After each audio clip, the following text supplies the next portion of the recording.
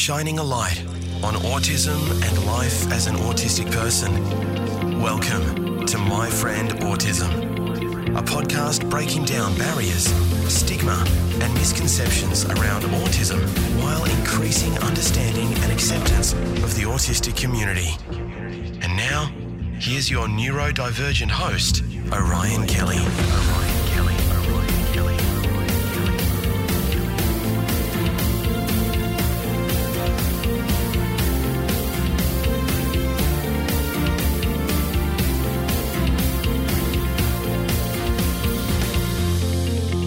Welcome, my friend, and thank you so much for being a part of My Friend Autism. I'm Orion Kelly, that autistic guy. I'm all about helping you raise your level of understanding, acceptance, and appreciation of the autistic community. So if that sounds like something you'd be interested in, well, hey, I've got 2 YouTube channels, just for your interest. Orion Kelly, that autistic guy with all my video content, all the shorts, everything, yada, yada, yada. And I've got this amazing, beautiful, new, purpose-built, dedicated podcast channel, the Orion Kelly Podcasts YouTube channel. But you know what I've got that's better than all that? Just the best community on YouTube, honestly. All right, let's get to it, my friends. How to beat demand avoidance. Hopefully you've checked out my videos and podcasts on demand avoidance. Well, today let's tackle the topic of really getting our head around how to beat demand avoidance, or maybe more appropriately, how to navigate our way through it. Because as a manifestation of autism, which in my opinion, because it is, by the way, this is my opinion, is a medically diagnosed, medically recognized disability. This idea that using that word means that, oh, that's bad now. Now everything about me is bad. I never understand this. What's so bad about embracing the idea that it's actually a medically recognized disability because of things that disable you in a neurotypical world? I just don't understand how this is a big problem for people. Oh no, it's not a disability, it's a condition, or that's your opinion, and that's cool. I'm just trying to say, then why is my son and I getting support from the government via a national disability insurance scheme? I don't understand. If it's not a medically recognized disability, how are we getting that support? Doesn't make any sense. Anyway, what are we talking about? Oh, that's right. We're talking about demand. We're talking about demand avoidance, how to beat it. What is it? It's a condition associated with autism. We know that. I do want to go back, just for people that maybe want to get their head around it, okay? So it's this obsessional need to resist or avoid demands, which can lead to sensory overload, meltdowns, aggressive outbursts, burnout. We have discussed this in a previous video and podcast about demand avoidance. And many people, they commented almost straight away when I first put the video out, okay, great, I resonate with this deeply, but what about some practical tips? What about some help overcoming it? All right, so let's go through some of those. My top ways you can beat demand avoidance. Does that sound good? Great. Advance notice. Before I go any further on this topic, let's just go back to a simple truth. Autistic people, and you can categorize it in the medical model way, which is the restrictive and repetitive behaviors and interests. Categorize it that. But what that means is that plans, routine, sameness, the bankability of knowing what you're going to do today, tomorrow, and things that can come up out of nowhere, like often do in life, can affect an autistic person disproportionately to a person that isn't autistic. And to those people, it can look like we're being brats, or we're having a tantrum, or we're overreacting. Well, we are in a neurotypical brain. We are. But we don't have a neurotypical brain. We have an autistic brain, and therefore we're not. We're having a standard autistic response, frankly, to our need for sameness, rigidity, plans, routine. Because if life is overwhelming, this is really important, right? What are you talking about? We're talking about demand avoidance, right? What are you talking? Okay, well let's work it out. So giving an autistic person a heads up or a clear understanding of upcoming events, or a clear understanding of upcoming impediments to their daily routine. Because you know what they do, and you know if something's coming up, it might be an appointment or some work coming to the house or whatever. You can provide them with that heads up, that advanced notice. What does that do? It provides the autistic person with a sense of being in control because it's advanced notice. Remember, control is about anxiety. I'm not going to get into a psychological conversation about anxiety and control. Everyone's different. There are clearly different psychological manifestations of control and anxiety, but for the most part, autistic people who have anxiety as either a comorbidity or just, in my opinion, all autistic people have some sort of subclinical experience of anxiety, although most probably have clinical anxiety. I'm just saying that creates control. So yeah, the autistic person in your life may seem, even as a child, controlling. They've got to manage everything. Why you have to manage everything? Why do you need control of everything? Why you have to watch everything? These might resonate, these statements with you. Well, I'll tell you why. Simple. Anxiety. Predictability. Plans. Routine. Anxiety around that. If we control things, we can lower our anxiety. So the idea of providing advance notice gives us a sense of control, because it's advanced notice. Does that make sense? Advanced notice also provides the autistic person in your life, in my opinion, some much needed processing time. Okay, so demand avoidance, in essence, is there may be something that you're going to do, that you need to do, that you want to do, that you're planning on doing, and an intervening act of some sort of demand renders you incapable or unable to do that task. The intervening act will be things that throw a spanner in the works. Advance notice on the spanner in the works aren't intervening acts. They sound the same because you're telling them what's going to happen, but you're telling them with enough notice to plan for it. And therefore, instead of it happening on the day, and me going, well, if someone's coming to the house at lunch, I'm not doing any content today. I can't work today because how do I know I'll be able to plan? What if I'm still recording when they get here? What if they get here early? How long are they staying? Will they be able to do stuff later? I mean, do you see what I'm saying? So it's the note, like, okay, I can plan this out now. So I've got a window the day before, the week before, and you can work through it. Next one, stay calm. Stay calm, my friends.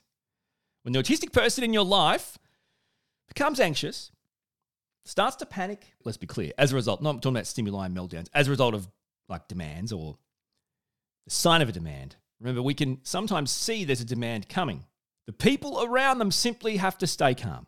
If I start to become anxious or start to panic at the sign of an intervening demand, the people around me matching my energy will not help anyone. So what I'm saying is don't fall into the trap. Don't fall into the trap of matching the energy, the tone, the volume, the body language of the autistic person in your life. The reason why I say this, and you think, well, that's a given. The reason why I say this is because I do it too with my autistic son. You can mirror people at their worst time. Now, if you've got an autistic person who, as a result of intervening acts or the sign that, hang on, you're about to tell me something or demand me of something or have some reliance on me where I know this is going to impede my ability to do something I wanted to do, and I'm going to start getting agitated, right? For me, it might be rubbing my face, my hair, my ears, whatever, getting agitated, my body moving erratically, that kind of stuff. If your wife, your partner, your mum, your dad, your carer, your friends, whatever, if they start, and let's say that's you, if you start to take that energy on and mirror that, maybe subconsciously, maybe consciously, or allow it to get you agitated, allow it to rile you up rather than staying calm, then the whole situation will escalate to the point where there's no point in trying to, well, this video is irrelevant. You can go now. You can't beat demand avoidance. Does that make sense? You want to beat demand avoidance? Okay. Don't match the energy. Stay calm. You are the rock, right? You are the rock in this particular, in the relationship, really, with regards to that kind of stability. By staying calm in the face of their panic, firstly, you can actually help them overcome their anxiety and the panic they're experiencing. So by staying calm, you're helping them overcome that anxiety, that panic, because you're not matching it. Therefore, they can resolve it quicker.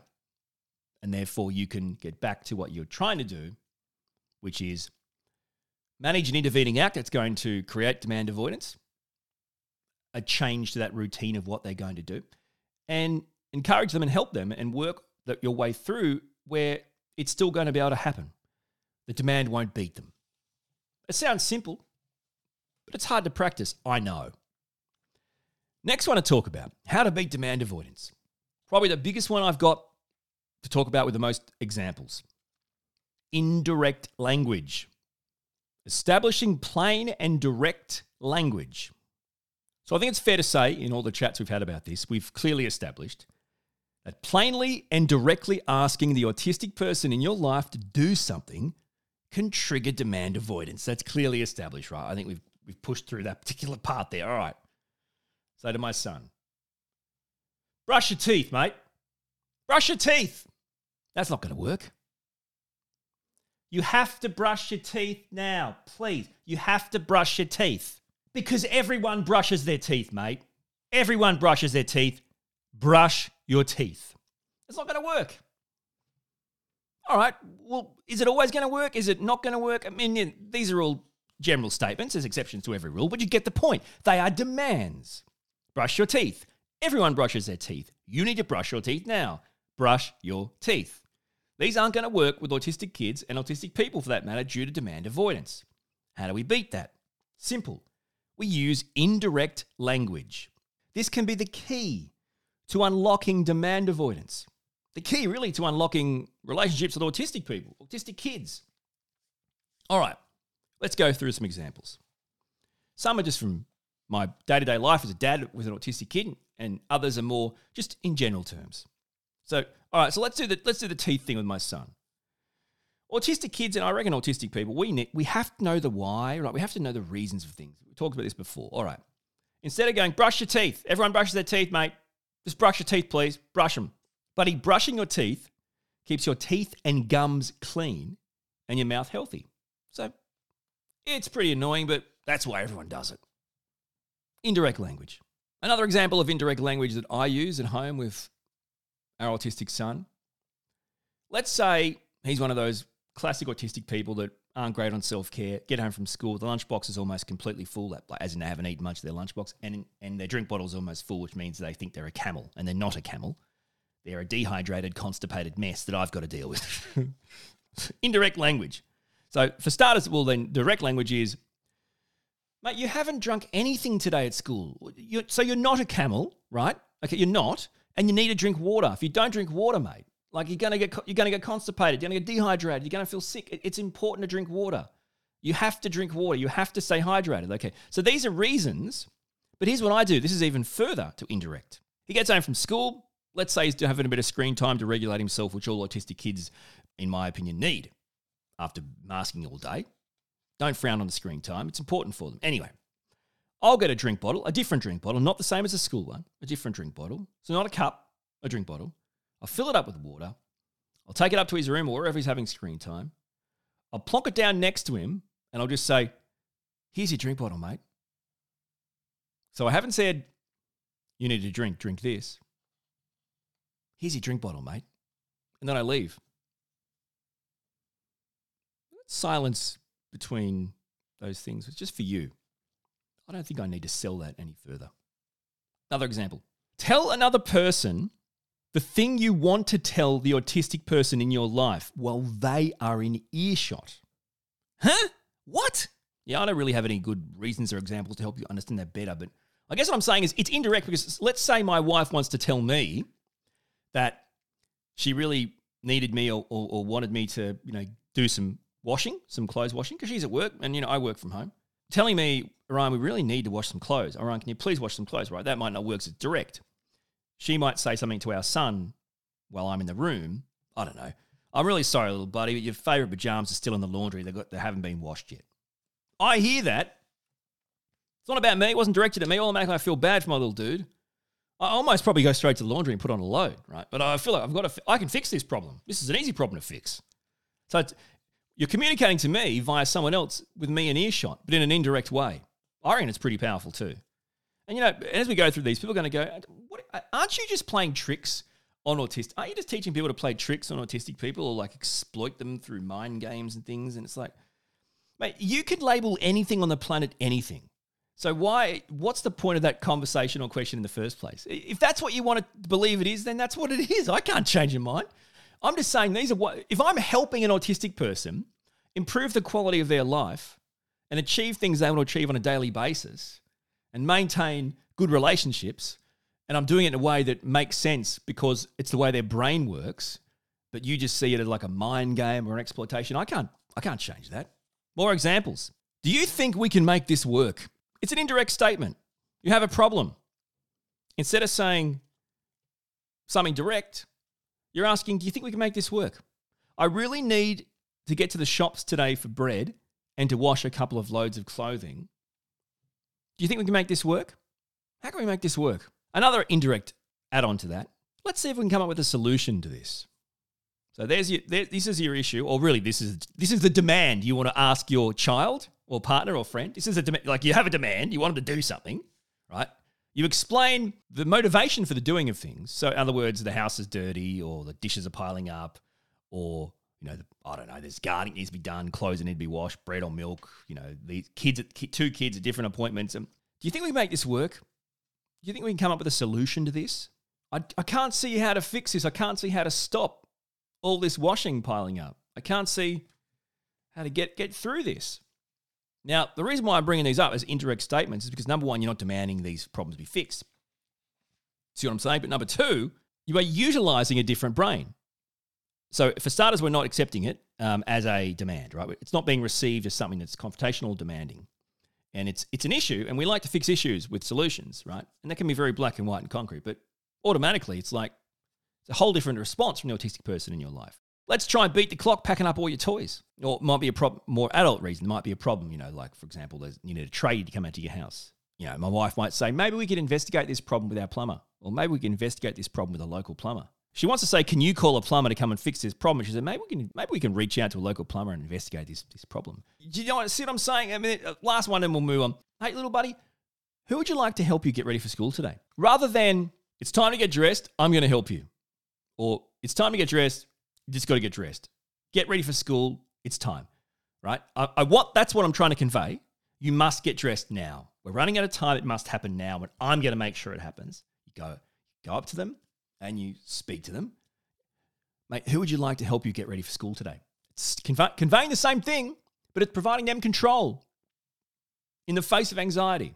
I can't give you the whole world, but I'll do my best. Depersonalized demands. This is very similar to indirect language, right? So we won't spend too much time, but I guess don't personally ask the autistic person in your life by name to do something. We're looking at the idea of depersonalizing it. Obviously, there's a variety of ways. Okay, so, for kids, you might use things like competitions, let's beat the clock packing up the toys. You could use characters they like. You communicate to them in demands without them being direct through characters they like. You might want to use a favorite toy. I understand some of this seems a bit over creative, like I've got to create characters and dialogue, and what am I, like an actor? I'm role playing, or I'm going to come up with all these things. I get it, but it's actually not that hard. So you're just turning your demand into an indirect suggestion and depersonalizing it. Younger kids, maybe not as much, but I still think, I think in general terms for all autistic people, indirect language. Using indirect language and combining that with depersonalizing the demands are key ways to beat demand avoidance. All right, last one. Choices. Providing choices to events and situations that trigger demand avoidance can really help. So again, like we say, anxiety and control go hand in hand. Allowing the autistic person in your life to feel a sense of control will help in achieving that task or getting to that event or doing that thing. Because demand avoidance really is a roadblock to the achieving of things, the carrying out of tasks. And the choice isn't do it or not do it. Let's say that again. When I say provide choices, the choice is never do it or not do it. I want to be clear about that. Example, we're getting our son ready for school. We're not going to say, would you like to get ready for school? Well, that's a question he can say no to. There's a choice of doing it or not doing it. That doesn't make any sense. That's not going to help him get ready for school. So we might provide a choice. Hey, buddy, what do you want to do? Shorts, pants? We want him to get dressed, and we're going to get him dressed, but it's through choices. What do you reckon, buddy? Polo, shirt, shorts, pants. What do you want to do first? Top, bottom? Everything else, by the way, is laid out, ready to go. Our son, at the time of me recording this, is 8. That's young, clearly, for an autistic kid. So if that's the case, then we're going to get his school uniform. We're going to put it in his vicinity, and then we can ask those indirect questions.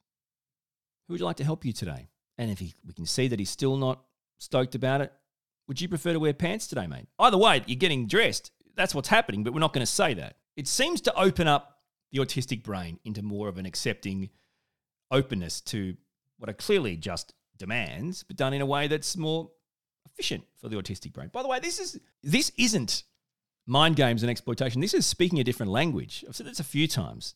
Let's assume that an autistic brain and a neurotypical brain don't speak the same language. And if that's the case, what we're basically saying is neurotypical people really have to learn another language. And that other language is autistic brain language, right? Whatever you want to call it. So you might go, oh, so it's all about us, isn't it, mate? Well, hang on. So your kid, when he goes to school or she goes to school and they mask and they suppress and they camouflage to fit in and they try to act neurotypical, what language do you think they're using?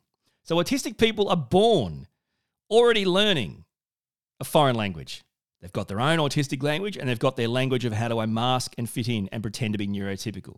So I guess if they've been doing it since they were basically, toddlers, primary school at the latest, I reckon you can probably go ahead and, dip your toe into it a bit, mate. Again, the choice thing. You've got to get dressed for school. This has to happen. You have no choice about it, but you do have the choice of how it comes together. So you can use that metaphor for any age, any autistic person. There is no choice in doing it or not doing it for not all tasks, for specific tasks that need to be done. That's going to happen. There's not a choice involved in, well, yes, this is or isn't going to happen. There's a choice involved in how you'd like it to happen, which in my opinion offers more control and helps anxiety than the reverse. Because a lot of autistic people, their default answer to everything is no.